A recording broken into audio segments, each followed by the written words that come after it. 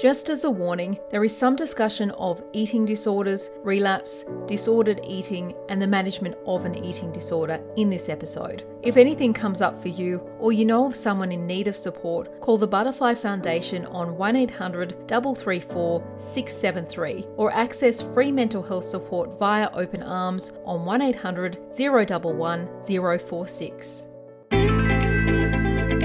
Hi, I'm Beck Rayner and this is the Military Life Podcast, a podcast that celebrates, empowers, supports, informs and embraces the spouses beside the military members by building connections, acknowledging our strength, focusing on self-care and our mental health. Let's do this together. Want to join a bank that just gets Defence Life? Defence Bank is one of Australia's largest customer-owned banks. They have 33 on-base branches across Australia, an award-winning banking app that allows you to do all your banking wherever and whenever you want. And with products and services tailored for ADF members and Defence spouses, you'll wonder why you didn't join sooner. Visit defencebank.com.au today and see how easy your banking can be. Welcome to the podcast, Trish. Hey Beck, thanks for having me on. If we can get started, if you could tell us how you met your partner and how long you've been together. We met through mutual friends while we were both in Sydney. So that was about a year and a half ago. When you met, was Defence part of the conversation? Did you know that he was in the Defence Force? How did that come about with you learning about his job and all that required? It was definitely a very transparent thing. So he was in Defence already and I knew about his job from day one. So no surprises there. And what were your thoughts when you found out that he was in the Defence Force? Did that have any bearing on whether you would go forward with a relationship with someone in Defence? Definitely was something that I did think about because friends in Defence had shared their experiences with work and moving around and challenges of relationships. So that was definitely in the back of my mind. But yeah, to be honest, I didn't have any expectations, but I also knew that there would be challenges. With those challenges in mind, you were obviously still thinking it's still worth giving it a go. Yeah, definitely went into it with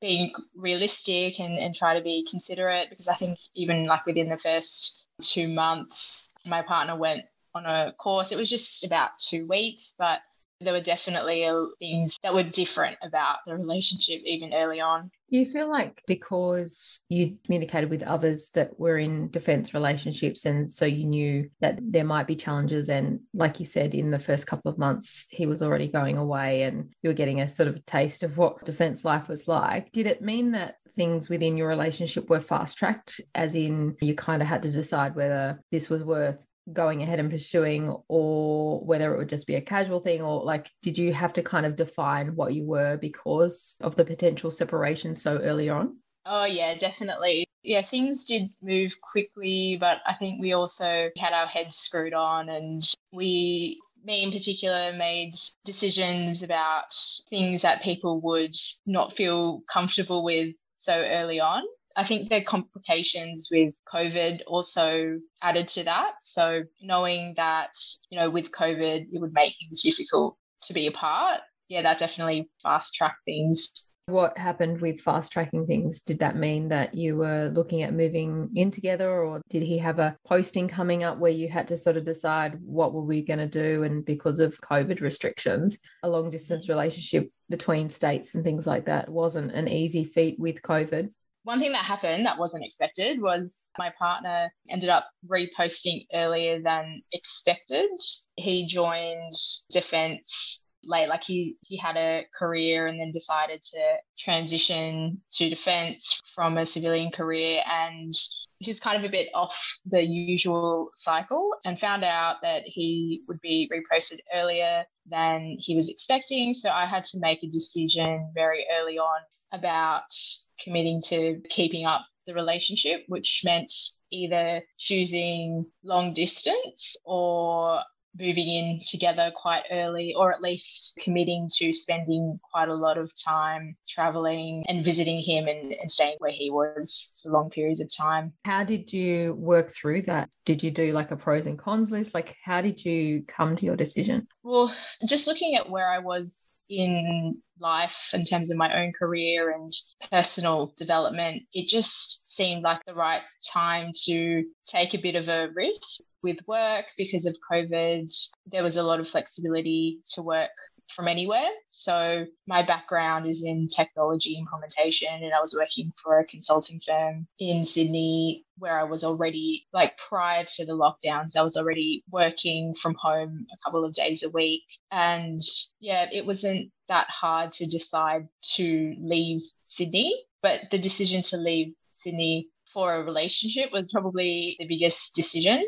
And I really had to think about whether it would be realistic in terms of career and how much would I be able to see my family and friends. I'd lived overseas previously and have spent significant time away from family and friends. So it wasn't a scary idea. It wasn't a scary concept. And I was also interested in living regionally. So yeah, it kind of just felt like the right time for me, just individually as a person, to go and make this decision. What about your family and friends? What did they think about the decision? And because it was so soon in the relationship, people from the outside looking in might be like, well, it's a huge risk, you're rushing things. Do you even know this person? But from your perspective, you have your own reasons, but the overarching feeling or reason is that you want to be with this person.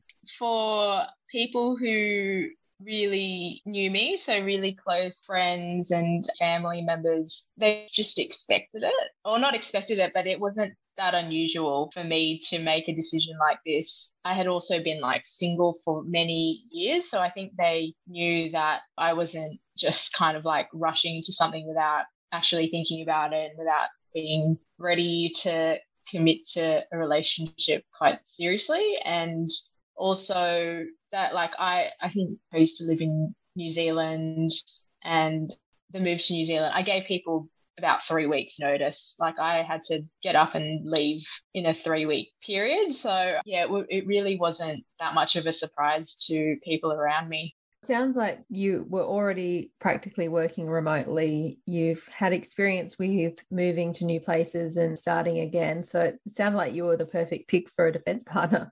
Yeah, I guess in a way. But I thought I would be prepared. But there have definitely been things I wasn't prepared for. In saying that, what was it like moving from Sydney to a regional area? Even though you mentioned that you wanted to move to a regional area, there's some huge differences. There's positives and negatives. I know that when I moved from Sydney to a regional area, it kind of felt like sort of a weight was lifted and life just sort of slows down, because that's just the pace in regional area, which is a welcome relief sometimes when you're coming from the hustle and bustle of Sydney.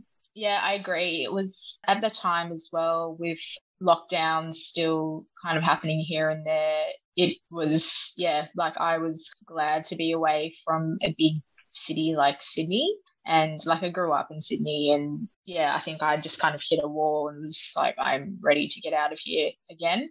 But it was definitely a challenge figuring out how to meet people and also meet people outside of defence. Like, I like to have my own group of friends and not feel too reliant on partners to make friends. So that was something that I really had to work through. I was connected to other defence partners, but I also tried to get into some hobbies and create some opportunities for myself to meet people and get involved in the community. And then also living in a regional area, there were a lot of really interesting opportunities to explore some areas of interest that I had. So I was quite interested in understanding how food is produced and growing food. So quite like a agricultural area. So that a lot of opportunities came up there. And I also decided to,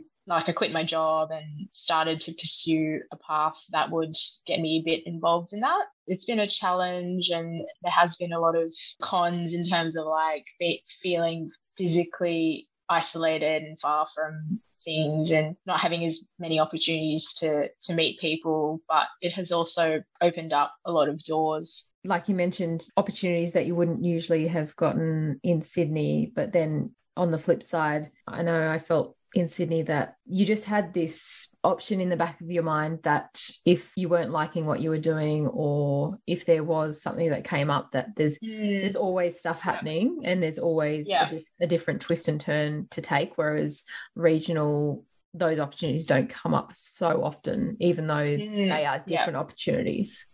Yeah, 100%. Yeah, it really kind of forced me to come out of my shell a bit in terms of actively pursuing things. So I think you're in a city, you get used to things just kind of popping up and having a bigger network of people to find opportunities through. But yeah, moving somewhere where it's quite a conservative place and people aren't always very, like, everyone's friendly, but the idea of having some outsider come in and try to get their way into groups and bringing kind of outside ideas. I haven't really met any hostile resistance, but it's just, definitely feels a bit harder than if you're in a city. Have you thought about how career and defence life will work into the future? It's worked out for you at the moment. It's bringing different opportunities that you wouldn't have been exposed to. But have you thought about how it might work with moving or posting to different locations and finding work that you're interested in and a field that you're wanting to pursue?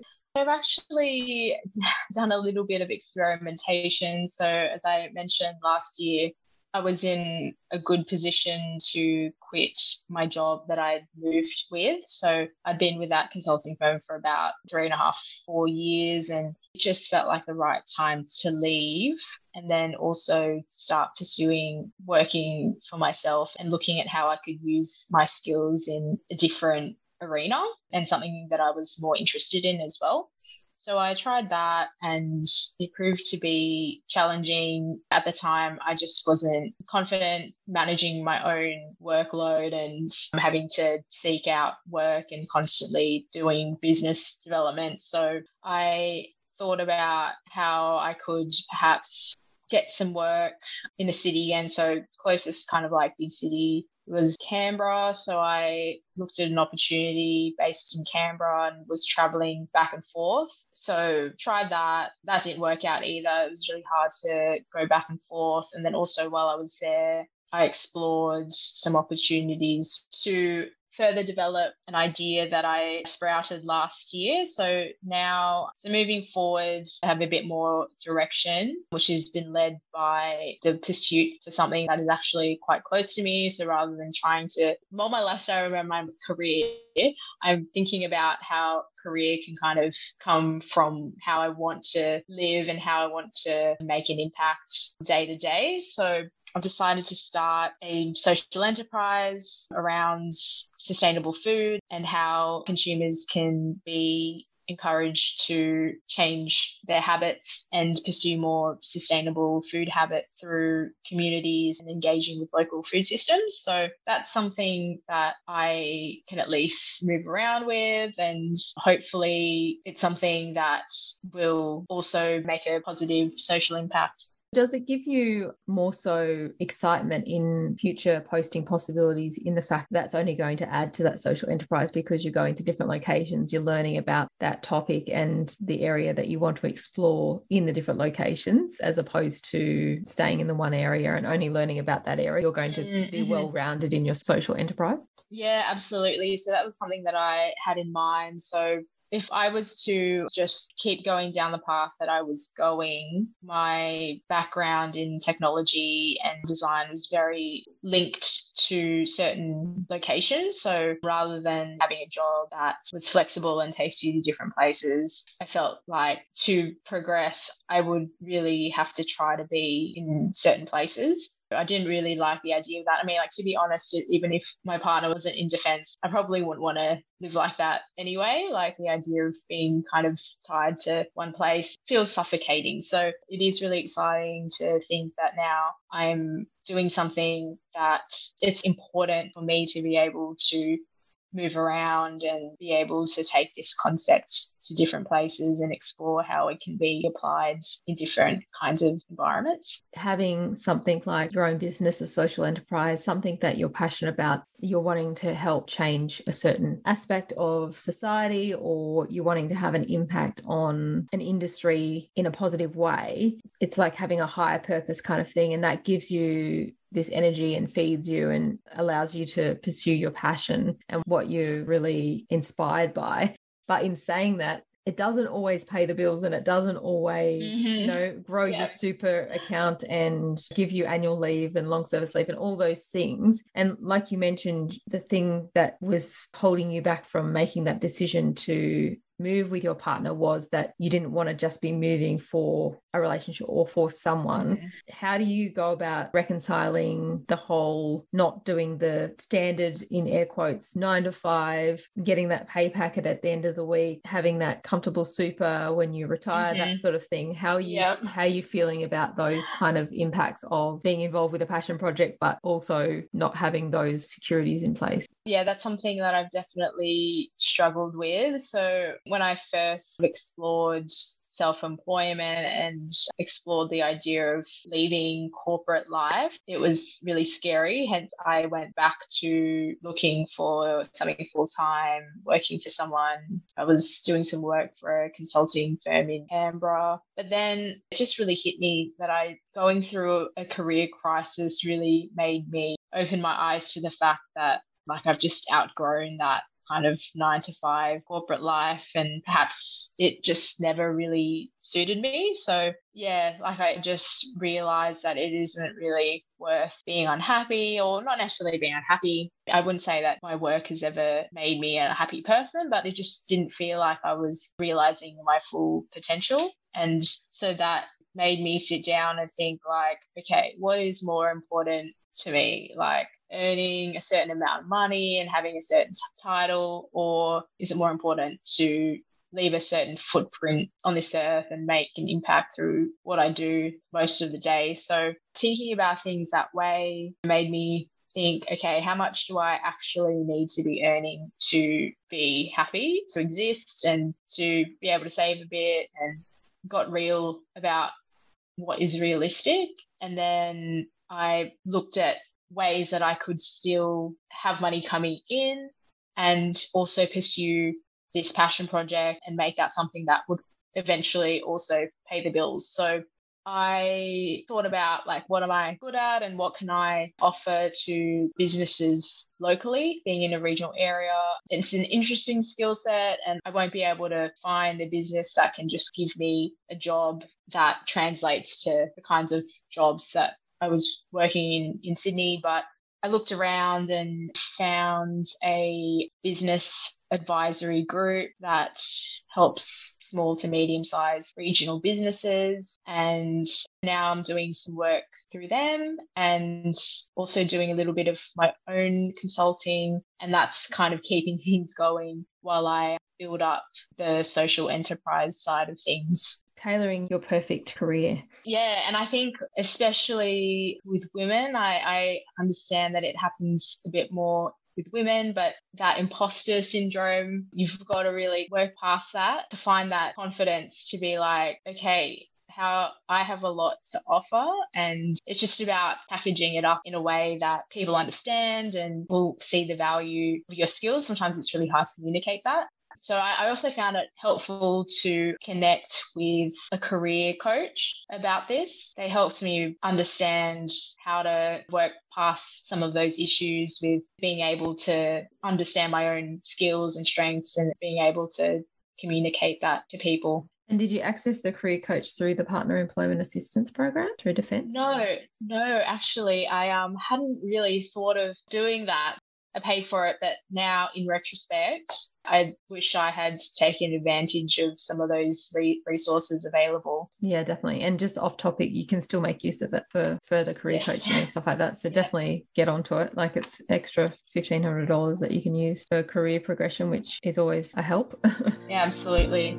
9 out of 10 defence spouses wish they found out about Defence Bank sooner. Okay, I might have just made that up, and they do sponsor my podcast, but I've checked them out and I think they're worth a look just for their banking app alone. It's award-winning and currently has a rating of 4.8 out of 5 in both the app and Google Play Store. It does everything a big bank app does, with cool features like fast same-day payments, card alerts and controls, PIN change functionality, savings roundup, spend tracker, the list goes on. Oh, and if you really want to go to a Defence Bank branch, you can. There are 33 on-base branches across Australia, and with many of their branch staff a Defence spouse or partner, you'll be talking to someone who just gets it. Banking as a Defence spouse doesn't have to be hard. For more info, visit defencebank.com.au. You're posted in a regional area at the moment. So whereabouts are you posted, and what's the plans with future postings? Well, my partner is on a course at the moment. So I'm in Wagga and he's in Victoria. So yeah, so we're still kind of apart.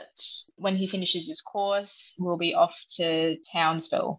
How did you process the fact that you've moved to Wagga and then he's gone away on a course to another state kind of thing? It wasn't a surprise, but really motivated me to have things to be busy with and have things that I felt were projects for me to develop and move forward with, because it's very hard to be away from family, friends and your partner, and very easy to kind of just sit around and mope if you don't have something that you feel you need to be on top of. So yeah, just made sure that like last year while my partner was around, that we kind of had things to look forward to, and on a personal level, and then also with career and hobbies and that kind of thing. Just made sure that we had our own things that we were working on and working towards, as well as things that we were looking forward to together.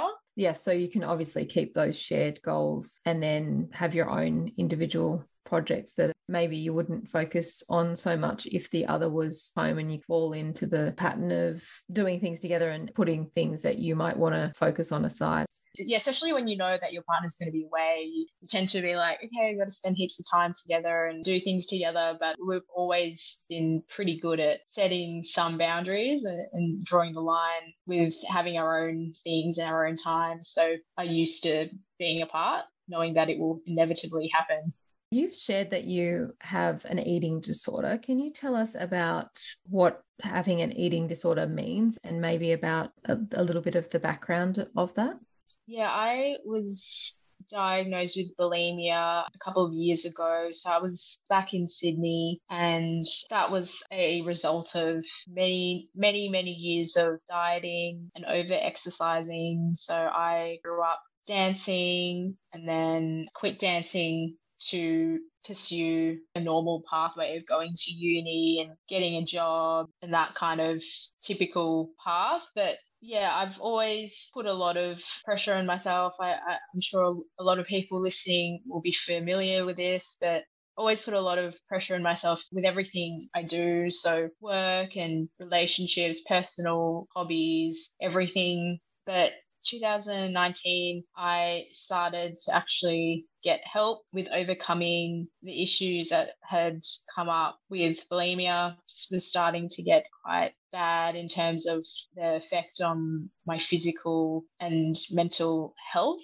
It was something that it took a while for me to realize that there was even something wrong and that it was causing a lot of physical issues. Like, I'd say that eating disorders in general, they can be really hard to pick up. Like, you wouldn't necessarily be able to just look at someone and see that there's something wrong with them, as with a lot of like mental health issues. But yeah, it took me quite a long time to actually come to a point where I was ready to get help with it. Also, with realizing that it was having a big impact on my physical health, it was also starting to impact my social life and relationships with friends and family. By the time I met my partner, like, I guess I'd been through the really kind of difficult part of recovery, but it's definitely not something that you just kind of like go through this difficult part and then it's all uphill from there. like you mentioned, it's not like you just, okay, I've gotten to a point where I need help with this, you go and get help and then it's done. It's an ongoing thing that you need to receive ongoing help for, and you need to do work yourself. But then obviously when you're in a relationship, that's something that can impact your relationship as well. Was your eating disorder something that you thought about when it came to living Defence Life? You reached out for support in 2019. You had a support team. How does it work when you move to another location? How did you consider your eating disorder when it came time to move and all that comes with Defence Life? By the time my partner and I met, most of my disordered behaviours were under control. I was at a healthy weight. Mentally, I'd been able to move past a lot of the unhappiness with my body image and those kinds of things. I was still seeing like a psychologist, a dietitian, a doctor about ongoing management and issues with my digestive system. The damage that you do to your digestive system when you're dieting and doing these things as part of an eating disorder, they don't go away easily, and it just takes time for your digestive system to recover on its own or with some assistance. I always knew that it would take a while for the digestive stuff to clear up, but I thought I was in a good space mentally and physically, just in terms of being in a good weight and not like under eating and that kind of thing. But I didn't really expect that things like having a career crisis and moving and being away from friends and family would cause enough stress to then lead to a relapse. So I had discussed relapse strategies with my psychologist and with my dietitian in Sydney, but I didn't think I would need them. I didn't think that anything that bad would happen, especially when I felt like I was confident with my body and I thought I had a good relationship with food and my body again. But eating disorders, they're very sneaky and they manifest in different ways, and they kind of just take advantage of vulnerability and stress and feelings of doubt. So I stopped seeing my psychologist and dietitian for a little bit, and I thought I was in a place and I didn't need to be spending that extra time and money on that extra help. After a few experiences with different GPs, I found someone that I felt I could trust and someone I felt would really put the time and effort into helping me, especially with the digestive issues, because it is something that not all GPs have encountered and not all GPs will have had extensive or any training or education about. So it did take some time, but it's really important to have that central point who can refer you to different specialists. And also it's important to have that person in person. When I first stopped seeing my psychologist and dietitian, I thought that was okay, that's it. I probably won't really need to reach out to them ever again. I've got everything that I need moving forward. I've got a strategy for relapse, which I don't think is going to happen. But then when it did happen at the start of this year, I knew that I could just get back in contact with them in the back of my mind. But then I also felt really ashamed, and I felt this isn't a good look, having to go back and say, I need help again. But then similarly, engaging with new people, so finding a new psychologist, new dietitian, it is equally hard because that means you're going through the process of explaining your history again and doing all the paperwork and trying to figure out whether there's a good match, because that's really important.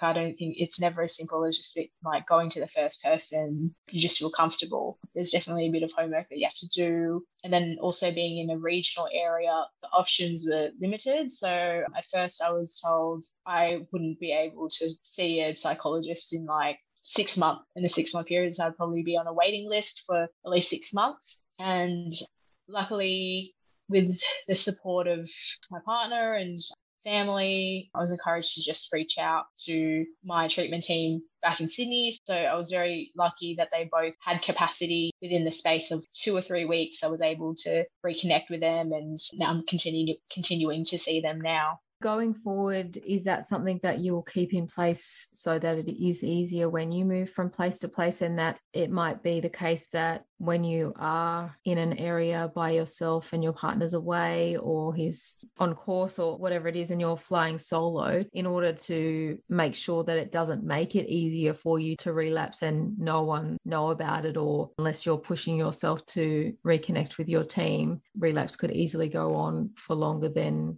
what usually would have, because number one, if you went to a new area, you didn't have that support team in place. And like you said, you might have to go onto waiting list. In the first place, you have to get yourself to go and access that support, but also there's no one in location that knows you well enough or is pushing you and saying, yeah, I actually think that I want to help you get some help, sort of thing. So how are you managing future posting locations? Are you going to just keep the same team in place, or what are you sort of thinking with that? Yeah, well, I guess now that it's also easier to access services virtually, and like a lot of those services with psychologist, dietitian, they're covered by Medicare.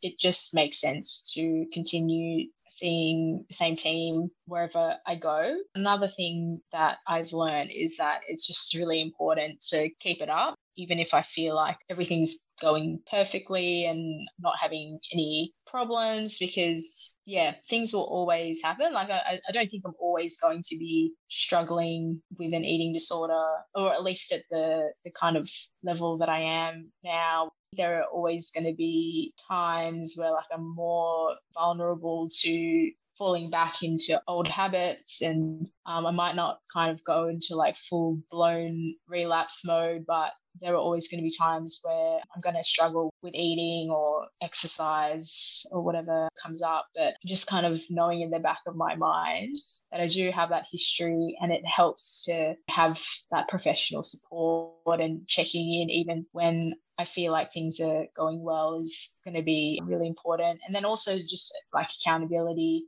through a personal support network has been really useful recently. So just being away from friends and family has been a challenge in terms of just being transparent about what's going on with me. Like I tend to be the kind of person who doesn't say that when my parents ask me how I am, I don't want to worry them. So I tell them that everything's great, even when they're not. So I think being honest and transparent about when things are not great is going to be really important, so that there is that accountability to like go and seek support when I need it. Does the lack of control that we can sometimes feel when living Defence Life play into managing your eating disorder? Obviously, there's a lot of uncertainty. We don't have control over every aspect. We don't know what could be happening in even a couple of months' time, kind of thing. How does that play into it? Oh, yeah, absolutely. The lack of control is a big factor. A lot of eating disorders arise from that need to be in control. So knowing that there is a lot of uncertainty makes me nervous, because I know that uncertainty can kind of lead to relapse and trying to cling at control however I can. And then also knowing that I'm going to be moving a lot and there are going to be a lot of changes. Like I feel under a lot of pressure to like totally overcome my eating disorder so that it's just not a problem and I don't have to think about it anymore. But I know that this is quite unrealistic, and the idea of totally overcoming something can kind of create more problems. As I said before, just having a plan to be able to manage changes and to be able to manage uncertainty is going to be really important moving forward, and having support and professionally and personally as part of that plan will be really vital as well. Have you got any advice you might give to other defence partners, or those even with an ADF child that might have an eating disorder, or maybe they suspect that there's something going on with an eating disorder? Do you have any advice when it comes to seeking out support or managing it with Defence Life? Finding a team that you feel comfortable with, finding a GP, especially if you are just kind of starting to seek out support for this. Then it might not be an expert in eating disorders, but they are at least willing to understand how they can support you and how they can help you navigate things like getting the right treatment plan so that you get all the entitlement or psychological medical and dietetics care. From there, getting good referrals to people who can help you, and then just committing to seeing them on a regular basis. I've experienced a lot of issues around overcoming shame and guilt about not being able to cope and not being able to kind of just get over these things on my own. So went through a lot of fighting myself to be like, okay, you just got to go, stop making excuses to not go, stop being too busy with work or whatever else. Like, you've just got to make the time for it, because it becomes like a cloud that hangs over your head, and it's really hard. Like, it gets to a point where it's just going to be too hard to get out of that space. So get the support that you need and understand what is going to help you commit to getting support, even when you feel like things are great and that you don't need that extra help. Moving from place to place as well, consider resources online. I know that like the Butterfly Foundation offers some like online groups and lots of resources on their website about eating disorders and body image. So definitely take advantage of those as well. What have you learnt so far from being a spouse? You've been through a career crisis, you're managing your eating disorder, you're juggling all these aspects of life, your partner's away at the moment, you've moved, you're going to move again soon. What have you learnt along the way? Oh, okay. So I think the biggest thing for me in the last 6 months or so has been uncertainty is always going to be there. No one is going to be able to like overcome uncertainties. Like, they're just inevitable. So having something that kind of guides your decision making. I know that I'm the kind of person shouldn't be given too many options. Otherwise, like, that just overwhelms me. I'm sure a lot of people feel the same. Having kind of like a framework to help narrow down those options has been really helpful. And that framework for me has been really led by like my personal values and what I want to achieve as a human being on this earth. Really understanding that has helped me kind of get past decision fatigue and be at peace with uncertainties. So that's a big one. And then also looking after myself, learning the true value of looking after myself. There's been a big movement around like self-care, but I think this has kind of transcended that. Like, it's at the point where I'm like, if I don't really get serious about building my career and life around being able to look after my health and mentally and physically, then the future just becomes scary and scarier when you're not like in a good space. Trying to lead decisions based around like, is this actually good for me and my health, has been like a really important lesson as well. Absolutely a game changer. Well, thank you so much, Trish, for coming on the podcast and opening up about your eating disorder, and also telling us about your spouse experience and all that you've been through on the journey in the last couple of years, and how you're intending on moving forward in spouse life and defence life. Awesome. Yeah, thanks so much for the opportunity to come on, Beck. I really appreciate it. I so hope you were able to relate or take something away from today's episode.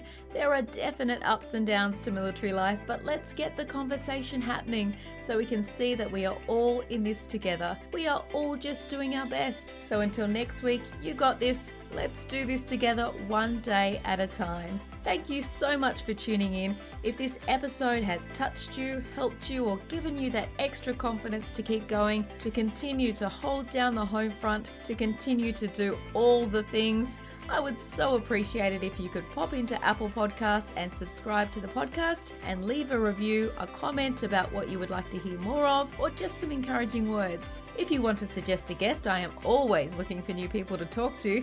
You can do that by jumping over to the website www.militarylife.com.au and clicking on our podcast page. I would love to hear from you.